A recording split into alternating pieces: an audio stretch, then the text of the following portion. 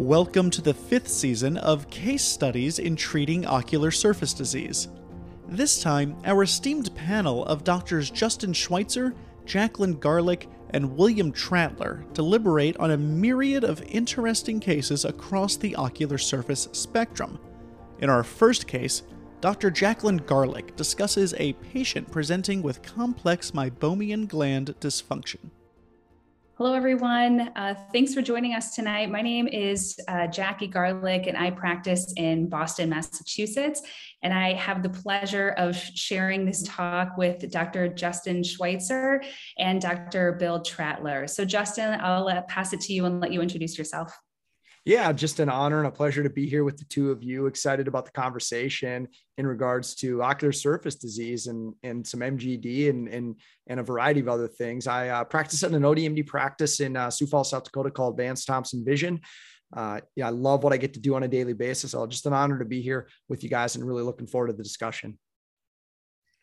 My name is Bill Trattler. I'm from Miami, Florida. I'm at the Center for Excellence in Eye Care. We're a mix of ophthalmologists, and we have one optometrist currently. And we have our goal is to have an integrated practice. And my specialty is cornea, especially cross-linking. I do a lot of dry eye, a lot of cataract surgery and refractive surgery like LASIK and surface ablation. And just to share, I guess, my philosophy, we work really well with our both the optometrist in my practice, who's really a disease-focused optometrist and really involved in pre and post-operative management. So I feel very lucky to be in South Florida with just a great combination of both MDs and ODs working together to take care of patients. That's great. I love to hear that collaboration. That is as it should be. So that's wonderful. Yes. Well, we all clearly have a love for ocular surface disease. I bought my practice 2 years ago and have a growing dry eye practice. So we are here today to talk about a few cases, and I'm going to start off this case with the title MGD with a Twist, which really makes me regret that I didn't think ahead and come up with a cocktail that we could have been drinking for this, as I feel like it's a name of a cocktail. It should be. Only like an eye doctor, I feel like, would appreciate that. So we'll begin here. So I have a 52-year-old white male patient who presented for complaints of dry eye that seems like it has gotten worse since I last saw him. And he was also complaining about some blurry vision, worse in the right eye than in the left eye. This did seem to fluctuate with his blinks. I did see him 4 months prior for his annual eye exam. And we had discussed at that time, dryness and a treatment plan for him to combat some of these symptoms. He didn't implement any of those things that we talked about previously. So he is back today and says, I feel like my dryness is getting worse. He is a contact lens wearer, so he does wear daily contact lenses 6-7 days a week. His medical history is positive for hypertension, and he controls that with amlodipine and hydrochlorothiazide. So here can I ask? I'm so sorry. Can I ask a question? So why did your patient not start your therapy? He came in complaining of having a problem. You gave him a solution and he didn't even use it. I want to understand why. I've got a little tidbit coming, for that reason. But thank you for pointing out that my patient was not compliant and adherent to my therapy. Okay. I did say when I had seen him 4 months prior, this was for a comprehensive exam, and he was, mostly there to update contacts, and, dryness was sort of like an aside. And I take my biography images on all of my patients, comprehensive or not. And so, I point these out to him and I say, hey, this, but my thought was he's been now more aware of these symptoms that we talked about at that exam 4 months ago. So this was kind of my thought process with this. So his exam findings, he is a little bit reduced vision-wise in the right eye. 20/25 does pinhole to 20/20, 20/20 in the left eye. Speed score is 13. He does have significant meibomian gland dysfunction. It is worse in the right eye. His expressions are not amazing, turbid, toothpastey kind of expressions. And he does have some mild telangiectasias on his lash line. He does have a little bit of SPK, mostly nasal and temporal, and this is more apparent in his right eye than in his left eye. Tear breakup time significantly reduced, 3 seconds in the right, 5 seconds in the left. And my biography images are here. So you can see a noticeable amount of atrophy that's happening in this right eye. So seems like a pretty clear-cut plan. Okay, this is meibomian gland dysfunction. This all makes sense to me clinically. We talked about this 4 months ago. And when we talked about it 4 months ago, we said we should start an omega and do X, Y, and Z. So this is really a reiteration of what we kind of talked about the few months prior. So we started an omega-3 supplement. We did hypochlorous acid spray, and then we did thermal expression, which we performed that day. And we had spoken about that at the previous visit, so he was prepared for that. For the keratitis, I started loteprednol 4 times a day for a week, and then I had him discontinue contact lenses. So for all of my thermal expression patients, I always see them back in 1 month. And says he was better for about a week, but his symptoms have returned. And I look at him under slit lamp, and this is, better meibomian gland expression, does still have a little SPK, kind of like a patchy area temporally. And he has also this sort of disrupted epithelium. So it's not a abrasion, it's not an EBMD situation. It is almost like a waterlogged effect that you'll sometimes see in a scleral lens wearer. So normally, when I see my thermal expression patients back, they're very happy. It performs really well, and I get very good results with that. And so when this gentleman is saying not amazing, kind of better, but not really, my red flags go off. What did I miss in this patient? First of all, it's a great case. I can't wait to see the final answer, but I'm just curious how you decide to use 1 week versus 2 weeks versus more in certain patients. For example, maybe, do you ever use it for 2 or 3 weeks or longer? Or how do you decide just a week here? For example, I'm just curious how you came up with a 1 week plan here. Yeah, I do actually like using it for 2 weeks at a time. I do feel like I get better results when I do that, but this patient is kind of antsy to get back into contact lenses. But this is a good stopping point here, because I do want to open it up to the room and say, what do you think I maybe missed here? And what's something that I may have forgotten to look at? Well, I initially looking at it, I don't think you missed anything. I think a couple questions I would have would be, you looked at the MG. I would love to know, was there any other type of blepharitis involved with this? The upper lids, how did they look? When we think about, anterior blepharitis. And then, I always run into the problem, and I'd love to know how you attack this, because I think Bill brought it up beautifully, is, you only use the steroid for a week, and you stated it was because of the contact lens. And I'm sure you see a ton of contact lens patients. And a lot of those patients have ocular surface disease. We know steroids, when there's corneal staining, are a great option for these patients. How do you get it long-term, and how do you use it long enough? And you can address that after we get done with our discussion. But I think the only other thing I'd want to know in this patient is, what did the upper lids look like? What did the patient, if they looked down, was there any type of blepharitis on the anterior surface of the lid or the lids and lashes? Okay. Perfect. Those are great questions. Very good. I'll say, I know about that patient that they talk about that have 20 contact lenses under their eyelids. So I'm afraid, he said it's a twist. I'm wondering, because you said there's still some irritation of the cornea and stuff like that. So I'm wondering if there's a secret stash of contact lenses that this patient forgot to tell you about. Honestly, that would be a way better case if that is what it was. Okay. It is not, but Bill, you are correct. I did not flip this patient's lids when I first saw him. No, I did. Sorry, I did for his comprehensive exam. He has these concretions that have since are no longer embedded, and they are all exposed underneath this upper lid. And so the area of SPK that I'm seeing in this weirdo epithelium is all disrupted because these concretions are just kind of rubbing along this cornea. And this is why this poor gentleman is upset. But this was my reminder, you got to flip these lids to make sure there's nothing hiding under there. So we had these concretions removed. Then he was my wow patient for my thermal expression. This is what my normal thermal expression patients will say. So we had the concretions moved. His vision was back to normal. I did actually, which I didn't include in this slide, do a topography on him. And it was very much distorted by just having those concretions under there. His slit lamp exam looked good. His cornea was clear. And the plan here was really just to continue these omegas and warm compresses. So that is my words of wisdom for anyone that's watching this, is to not forget to actually evert those upper lids. There were not 20 contact lenses in there, but concretions are also pretty annoying for this patient. Okay. Thoughts on this case? My only other thought around this was when you were presenting and you talked about that area that was kind of looked like SPK, loose epithelium. You mentioned it. I was thinking, well, could there be some underlying EBMD here? Is there a, early Salzman's nodular degeneration that's leading to that epithelium being beat up? And we need to address that. But typically, if you treat the ocular surface, it's going to get better. I am terrible at remembering to flip the lids. So I'll be honest with you, like having this case in front of me is eye-opening, because a lot of times I don't think about it unless it's someone that comes in for a foreign body. And then I'm obviously going to do that, but I don't think about it in my dry eye patients or my MGD patients ever. Yeah. Okay. Well, good. Then I don't feel as bad that I missed that.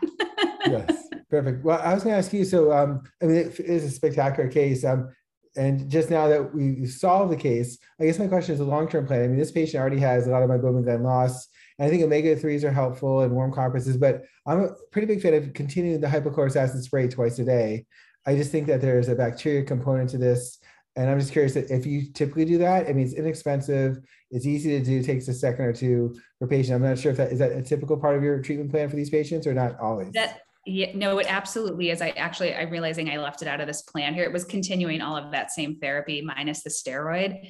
I love hypochlorous spray. I feel like that is extremely helpful in really dampening down that bacterial burden on the lash line. So I do very much like that. And for this particular patient, and for a lot of my patients, a lot of the conversation on what our actual treatment plan is going to be is really a conversation between both of us. And so, you could make a case for starting some other therapy at this point, but he was doing well and feeling good. And now that we have actually made some steps and some improvements, I feel fine with this continuing that treatment plan. And then, following up in 3 months, 6 months, I forget when I'm seeing him again, actually, but and just kind of monitoring and then, deciding further treatments as needed. But I agree with you, Bill. I absolutely continue the hypochlorous spray. I also just want to comment, this is a great case to remind some of the listeners, that you have, in my mind, the 4 big pieces that you need if you want to really start managing ocular surface disease or MGD. It's nice to have all this beautiful technology, and those images you have were amazing. And I love my biography as well, but you had the questionnaire in here, you use the speed questionnaire. I think that's a key piece to this case. I think you need a slit lamp, which we all have, every optometrist, ophthalmologist has a slit lamp. Vital dyes, you stained. So you're going to be able to look at the cornea, you're going to be able to look at the conjunctiva, and then you need a thumb or an index finger to assess the meibum to be able to look at that. And if you have those 4 pieces, you can actually start really treat. It's a really good reminder that at times when we feel a little overwhelmed, if we should really start managing patients, how we should manage them, that those 4 pieces that you showed in this particular case is a really good starting point to be able to manage these types of patients. Thank you for joining to listen to the MGD with a Twist. In this next session, Dr. Justin Schweitzer showcases a diabetic patient with decreased corneal sensitivity. Hi, my name is Justin Schweitzer. I'm an optometrist at Vance Thompson Vision, and really excited to be able to share this case with really 2 great colleagues and masterminds in ocular surface disease and dry eye. And so this particular patient was an 82-year-old male Caucasian that presented to my clinic and had stated, his vision had been declining over time. And I'd seen this patient in the past a few times, and I was working alongside a colleague in the community that was managing him as well, managing his glaucoma. And he really wasn't sure why his vision was declining. And he came in, he said, I'm not in any pain. I'm not having any discomfort, but I just don't see like I used to see. I'm not seeing well. And you can obviously see by his vision here when we drop down a little bit that he's not seeing well. 22/50 in his right eye and 20/50 in his left eye. And this was best corrected. Really couldn't improve his vision much more than that. His intraocular pressure was actually fairly well and very well controlled for him, with his Kmax or his Tmax pressure being in the upper 20s. So his glaucoma was very well under control at this point in time. But when you look at his history, and these all come into play, and it's very important in this particular case, his personal medical history, he is diabetic. He's had multiple surgeries, cataract extraction, as well as a blepharoplasty.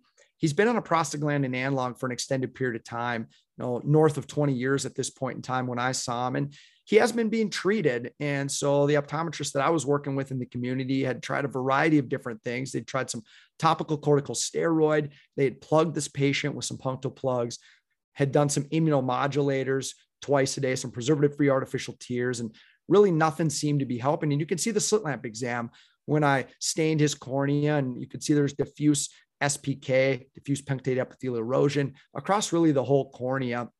His fundus exam was very normal besides the glaucoma piece of thing, but there was no issues with the macula or anything along those pieces. And so I'm going to pause there and just want to open up the discussion here to the group and to Bill and Jackie. You know, what are some other considerations that you would want to take into account in a patient like this that presents like this with a healthy retina, you know, with glaucoma, but well controlled and not progressing, but obviously having declined vision and a corneal presentation like that? So this is a case where I would definitely be testing a corneal sensitivity on this patient. So this is, I feel like, a very classic, no pain, but lots of staining on the cornea. And I'd be very suspicious of a neurotrophic keratitis in this case. So I in my clinic use the old dental floss to test corneal sensitivity. So that's probably something else I'd want to see what's going on there, but also lids. I'm not sure if you commented on the lids of this patient. That's a great question. I did not comment on the lids of this particular patient, and I don't have it listed here, but he definitely has some MGD. He definitely has some mild blepharitis as well. That was being fairly well managed again by, you know, the primary optometrist that I was working alongside of, because he'd been hitting it with topical corticosteroids and doing some other treatments as well. Bill, anything to add to what Jackie said at all? No, I mean, I think obviously she's going down a particular pathway, which you've kind of led us down as well. And I think that these patients that are on these chronic glaucoma medications, their surface just gets beat up. I mean, that's the big problem. And so I'm always trying to figure out, is there a way we can treat this glaucoma without a way to stop the topical medications, since they've been using it for 20 years, and maybe, you know, there's going to be a laser treatment or some other treatment that can be done, Durysta or something, to get the patient off of a topical glaucoma medication. That may be very important to try to rehabilitate this cornea. No, that's such an important point when we think about treating these types of patients. How do you minimize the medication burden? So I'm glad you brought that up, because we do have glaucoma drug delivery. We do have BAK-free drugs. We do have preservative-free drugs. We consider SLT, of course. So I'm really glad you brought that up. And with this particular patient, that was on my mind. And I did do, you know, corneal sensitivity testing with this particular patient. And it is a critical question to ask, you know, when you see that much staining, if the patient has any pain. And he was in no pain. And with that much staining, I would expect there to be some type of pain. And Jackie, you mentioned you use dental floss. Myself, I actually use a cotton wisp when I do it. Bill, how do you test corneal sensitivity? I got to ask. Well, I have to be honest. I mean, why do you need to test corneal sensitivity? You know the answer already. I mean, what if it comes out that the patient feels that wisp? It says, yes, I feel it. I mean, is that going to change how you're going to manage this patient? I mean, other than, you know, obviously the one FDA approved medication for true neurotrophic keratitis, I mean, it's really not going to change your management at this point. So it's going to be exactly the same, to be honest. I mean, I usually use a cotton tip and I just use the wisp, but I honestly just go ahead and start treating, because my treatment's not really changing based on this outcome. No, I don't disagree with you at all. I think the main reason I did is because based on his history, I was already going down the path knowing exactly what you said, is even without corneal sensitivity, I was pretty sure this was going to be an NK case. But we do know with the one FDA approved medication out there that the one thing they require in the chart note is you got to test corneal sensitivity. That's the only reason. But I agree with you. You probably didn't need it, except that he'd been on so many different things, the cyclosporin, the topical corticosteroids, that I thought, well, I have some other considerations, but I may be going down a path to use an FDA approved medication, which we'll touch on here in a second. And so I did do corneal sensitivity testing very quickly in this particular patient. He was completely anesthesia, so he did not feel anything. And when I do corneal sensitivity testing, I usually test, superior temporal, superior nasal, inferior temporal, inferior nasal, central. In this patient, you really need to do that. He wasn't feeling anything on his corneas at all, no matter where you rubbed the cotton swab at. He wasn't going to be able to feel that. And so that led me to the diagnosis, which I diagnosed him as stage 1 neurotrophic keratitis in this particular situation. And really, just to review these really quickly before we get into discussion around this, there's really 3 stages based on neurotrophic keratitis, or the Mackey classification. This patient fell in stage 1 because of the fact that he had, some punctate epithelial erosions, or SPK. He didn't really have any corneal edema or neovascularization or stromal scarring, but he fell in stage 1. Stage 2 is that persistent epithelial defect which he did not have, but that would be stage 2. And then stage 3 would be stromal involvement and actually stromal melting or an ulcer that's present as well. So it's just a review of our levels of neurotrophic keratitis, and he fell right into stage 1. And so now getting into the fun part with you guys, what about treatments considerations? The options that were attempted were topical corticosteroids, punctal plugs, immunomodulators, preservative-free artificial tears. And then I had to think about, well, what would I do next? And I listed the other considerations, but I would love to hear your guys' thoughts. And I'll specifically ask, Jackie, right off the bat, I'll just ask you and say, is your next step when you see a patient that's been all of this on a stage 1 NK situation, do you attempt any of the other considerations that I talked about, or am I missing something? No, I do have a question. Does this patient still have punctal plugs there? Because that is something that I don't use a lot of punctal plugs, because especially if this patient has a lot of meibomian gland disease and that isn't really cleaned up well, although maybe you did say that the primary optometrist was managing that well. I would just make sure that we're not trapping whatever inflammatory mediators on the eye with the punctal plugs. But this is a great case, I think, for an amniotic membrane for this patient. So I certainly wouldn't hesitate to use an amniotic membrane in this case. Yeah, great point on the inflammation. The patient did have punctal plugs, and the primary care optometrist that I was working with was treating with the topical corticosteroid, calming down that inflammation. But I am a big believer that I don't plug when there's inflammation on there. So I think that's a great point. There was punctal plugs still present in this particular patient. Bill, I know you were going to comment, and I kind of jumped in. Go ahead. I'm sorry. No, it's perfect. Well, okay. So just to share, so I'm in Miami, Florida, and Schaefer Sang, who developed Procera, we work at the same surgery center. So I've had a chance to work with him for 20 years. We're not in the same practice, but I've had a chance to consult with him on many, many patients. And so you guys are right. This patient needs punctal plugs, even in the presence of inflammation, because you're going to treat the inflammation with an anti-inflammatory. But you need to raise the tear volume as much as possible. So he recommends, and what I do is both lower and upper plugs, which is most people don't do. Most people will just do the lower plugs, forget about they don't even consider the upper plugs. But if you put the upper plugs in, the volume's going to go way up, and you're going to do a much better job. And then when you get to Procera, it's going to actually work much better. So it'll dissolve a little less quickly. And so that's always Dr. Sang's recommendation for Procera is you do upper and lower plugs. You can you don't necessarily need a steroid if you're using Procera. But if you're not using Procera, you could use a steroid to try to reduce the inflammation. So just throwing that out there as a comment. Oh, it's a great comment. I love, I love the artfulness around all of this too. We have all these different comments. There's no necessarily perfect way to do it. There's none of us have a monopoly on the truth, but we have different ways of approaching it. And just hearing you two talk about it is great. And so I do agree. I think an amniotic membrane graft was a consideration here. I thought about autologous serum drops as well in this particular situation, or a biologic. Do we do that for this particular patient? I don't love a Tesarfi just because I don't love closing the eyelid. I mean, you could do partial, but gosh, this gentleman, I didn't want him I wanted him to still be able to live life. I didn't want to close that at this point in time. And so the first 3 were really the 3 that I was kind of debating or discussing on what I would do. And ultimately, what I did is I did go with Sinidromin, the BKBJ 20 mcg per milliliter. And, this is a FDA approved medication that is for stage 1, 2, or 3 neurotrophic keratitis. And I don't typically in stage 1 go right to that, to be completely honest. And I'd love to hear your guys' thoughts on that. I do attempt a lot of things that were already attempted in a patient like this, where I'll treat the inflammation, I'll use some immunomodulators, I'll make sure the meibomian glands are functioning. I will plug, and I will consider the biologics or autologous serum before I jump to that. But in this particular case, why I felt like I needed to go to it was just because of all the things that he'd been through, and then where his visual acuity was as well at 2250. And so that's what I did, and dosed it 6 times a day for 8 weeks. And at 8 weeks, we saw a really nice improvement. He went from 2250 to 2040.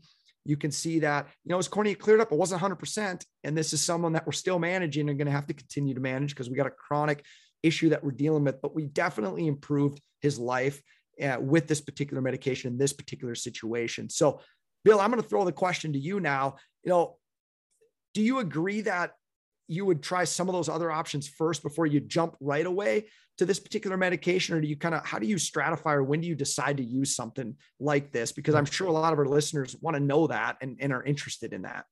Well, first of all, congratulations. I mean, this set of improvement, this patient is loving you. I mean, any regimen I'm about to tell you is going to take much longer than this period of time to get to 2040, just to throw that out there. So this was a quick improvement for this patient.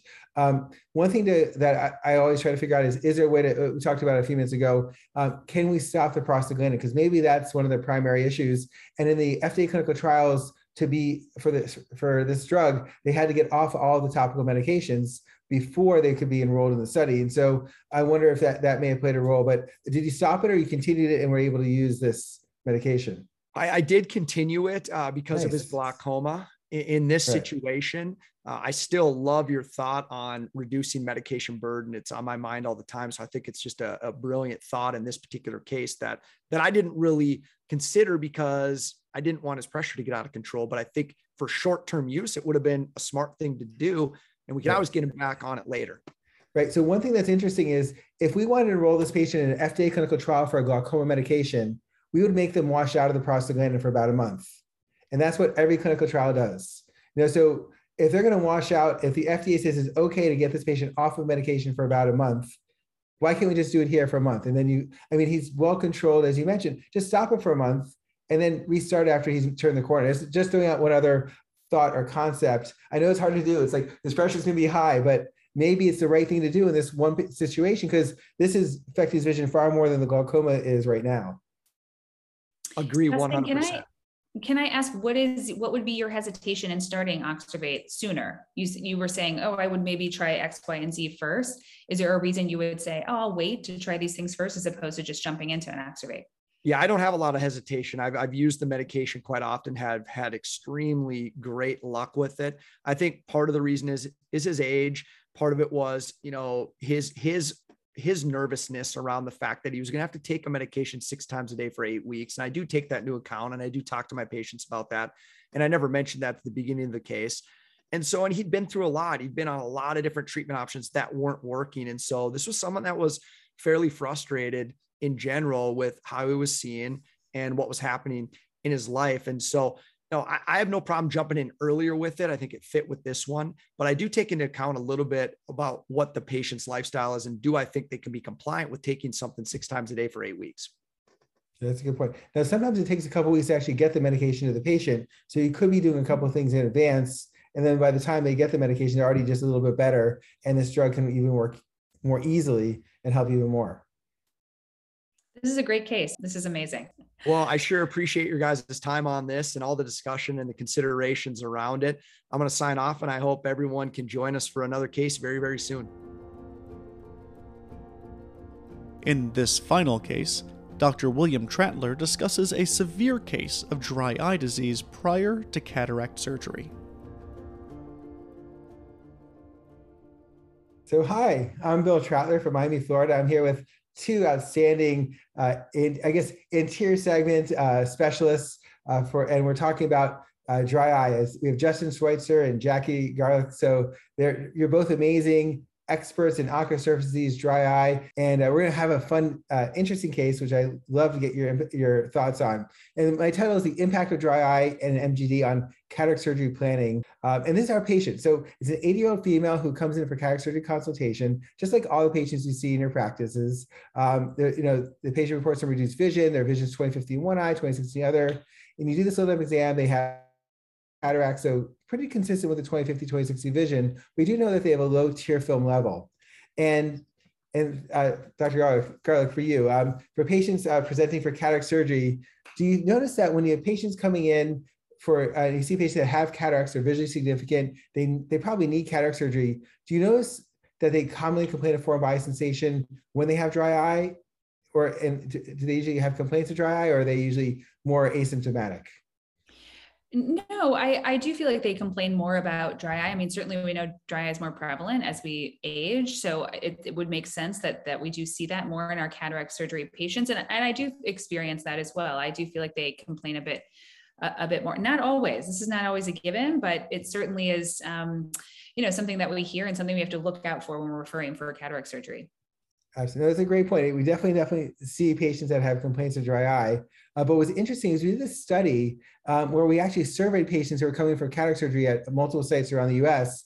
and we asked them whether they had symptoms of dry eye. And it's interesting that the patients coming in for cataract surgery, most of them actually were saying at the time, again, this is just their symptoms of dry eye, a foreign body sensation. Most of them had no symptoms at all. They had no foreign body sensation, and 28% said maybe some of the time I have a little dry eye, foreign body sensation, but nothing too exciting. So it's really 87% of our patients said that they had minimal to no symptoms coming in for cataract surgery consultation. And these were patients actually that had cataracts who were already scheduled for cataract surgery. So it's only 13% of patients that were actually very symptomatic. So if you look at a big population of patients coming in for cataract surgery, most actually don't complain a lot about dry eye. They're not going to tell the three of us, hey, I have dry eyes. They're going to come in saying, I can't see, as their main complaint. So the patient comes in, we do the initial biometry, we do the OCT, the macula, and topography, which I do on every patient. I find it's very helpful. And so now this is for Dr. Schweitzer. So how common do you think dry eye is in our patients coming in for cataract surgery? Do we see it in about 10% of our patients, 20% of our patients? How common is dry eye overall? Very, very common. I would say it's well north of 50%. I mean, I think of today, I did 8 cataract evaluations in prep, and 6 out of the 8 had at least some level of dry eye that we needed to manage and take care of. So, I'd say 70 to 75% of our patients that come in that are wanting cataract surgery have some type of dry component, different levels, but different, but types of dry eye.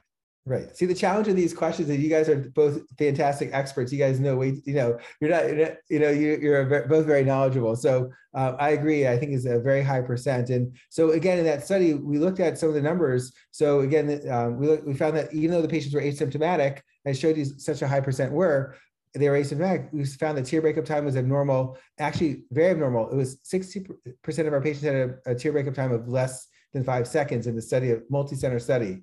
And 50% had central corneal staining, 76% had any form of corneal staining, and our Schirmer's test, which I don't normally do in my practice, but it was part of the study, was actually extremely low in about 21% of patients. So it's actually matching up, Justin, with what you just saw in your last day of seeing patients. Jackie, do you agree? Is that kind of what you see in your patients who have cataracts? What's your experience? Yeah, I think actually a point on the previous slide is that I think a lot of times, and I don't know what the questions are in this study for the first slide, but I think a lot of it is how and in what way you're asking the questions about whether or not someone has dry eye, because dry eye is associated with a lot of symptoms, but fluctuating vision is one of them. And if you're really trying to tease out what this cataract patient is suffering from, fluctuating vision is certainly one of them. But to answer your question here, I do certainly, I think we're all very much looking for dry eye in all of our patients. So it's very easy for us to, I think, find that in a lot of patients, but it certainly is very prevalent in this population. Right. So here's our topography and our IOL master. And who wants to jump in and share what your thoughts are on this patient's findings so far? Yeah, I can jump in. Just looking at the topo right there, I'm already a little concerned. It looks a bit irregular. I never like to see the colors kind of changing like that. So there's a little bit of irregularity there that's going to raise a little bit of a red flag for me right off the bat. Yeah, it absolutely is. There's a good amount of meibomian gland atrophy, and mostly centrally here, but you can still see that in particular in this left eye, nasally, more so on the left eye than the right eye. But there's a good amount of meibomian gland atrophy. I'd be very curious what that expression looks like on that patient. Absolutely. That's a great point. And perfect. And so this is a question I'm going to ask you, Jackie, so ignore the Dr. Schweitzer there. Is there a way that we can make this better? Like, can you actually regrow these glands, or do you think once they're gone, and we just have to try to maximize the health of what's left? So I tell patients when I'm talking about this with them, once these glands are gone, they're gone. But in reality, there are case reports of showing a few millimeters of growth using different therapies. So particularly IPL. So I know Laura Perryman does a lot of this work in her clinic, and she's published a few case reports on this. But I tell also patients, like, this isn't really widely accepted just yet. We don't really have anything that can actually regrow these glands. So once they are gone, there's not much I can do for those. So let's work on preserving and improving what we've got. Okay, perfect. Thank you. I'm in agreement with you. These are tough. So this is how our patient started off with, and you can see it's how they're looking on the side. And this is my plan. So as we talked about, all three of us love hypochlorous acid spray, which helps reduce the bacterial load in the eyelids and hopefully get less lipase secretion, so less MGD down the road. We also started this patient on topical steroids to reduce the inflammation, some warm compresses with some lytic expression to help improve the meibomian gland secretions, and any other recommendations. These are just a couple of things that can be done. What else do you guys like to do in this type of scenario? For me, I love where you started here. I like to keep it fairly simple at the beginning, so I'm not going to add a lot for another recommendation. Now, I'm always trying to think ahead. So I love where you started here. I love to reduce inflammation. I love we're going to treat the glands. I love the hypochlorous acid. And then if the patient comes back in a month or so, I may consider adding, an immunomodulator of some point. I may consider plugging the patient as well, because I feel like I've got the inflammation down. But I love where you're starting here with this, Bill. Yeah, I agree also. I think in terms of the warming therapies, there was actually a study that I don't believe was funded by LipiFlow, but I don't know if either of you have seen this, but there was a study that showed doing LipiFlow prior to cataract surgery really improved cataract surgery outcomes. And so I think warming therapies in terms of a warm compress are good, but better is more of an in-office thermal expression. So I think that's certainly something that we could add to the list, but I agree with what you've got here. It's a good starting point. Omega-3s would be another option, but these are obviously not acute. They don't work fast. So down the road, perhaps. Beautiful. Well, thanks you guys. So now this is how the patient looks. So this is, we did with the hypochlorous acid spray, worked on the lids, and then also topical steroids. And you can see the nice improvement in this topography. And also we look at the keratometry readings. You can see they're lining up much better. The Ks are much more symmetrical. So now we're getting a much better reading. So you can see just by treating this patient, we're gonna get a much better outcome when we actually perform cataract surgery. Of course, what's also interesting is that, and I'm sure you guys have seen this as well, patients are often asymptomatic prior to cataract surgery. They undergo cataract surgery, which is a surgical procedure, plus they're on these drops for a month. And I find about 6 weeks later, they're often more symptomatic. They have more foreign body sensation. They say, what's wrong now? Like they're more sensitive. So if we don't treat them ahead of time, then they get upset at us afterwards. And I have to remind them, look, we already treated you ahead of time. We identified this. It's just, it's still your dry eye just acting up. But great points, Jackie. Obviously, there's different various other options that we could use for treatment. Justin, you came up with some good ideas. Jackie, great ideas as well. So in my practice, like now that the scans look better, I actually would go ahead and schedule the patient for cataract surgery. I think that I feel comfortable with how that particular patient looks. I'll share that I did my mom's cataract surgery, and it took me months to try to improve her ocular surface disease. Even though my dad's been treating her with Restasis and some other therapies, when I got a chance to see her before cataract surgery, she had terrible MGD. It was just very frustrating. We did LipiFlow, lots of therapy, Regenerize, steroids, and I eventually had to go with a light adjustable lens because I didn't trust my K readings. And actually, thank God I was correct, because I was still a diopter off, more hyperopic than expected, but I got to adjust her back to 20/20 with a light adjustable lens. So oh my gosh, it's always family. It's always family that would happen. Exactly. But also it was great because we've had a chance to learn. I mean, think about where we were 10 years ago, and my mom gets the benefit of what all three of us have learned over the last 10 years on treating MGD, how to manage patients, the importance of evaluating patients and treating them ahead of time. It wasn't done as commonly 10 years ago. So she benefited from everything that three of us have learned, and from us and all our colleagues. So I think we're all very lucky.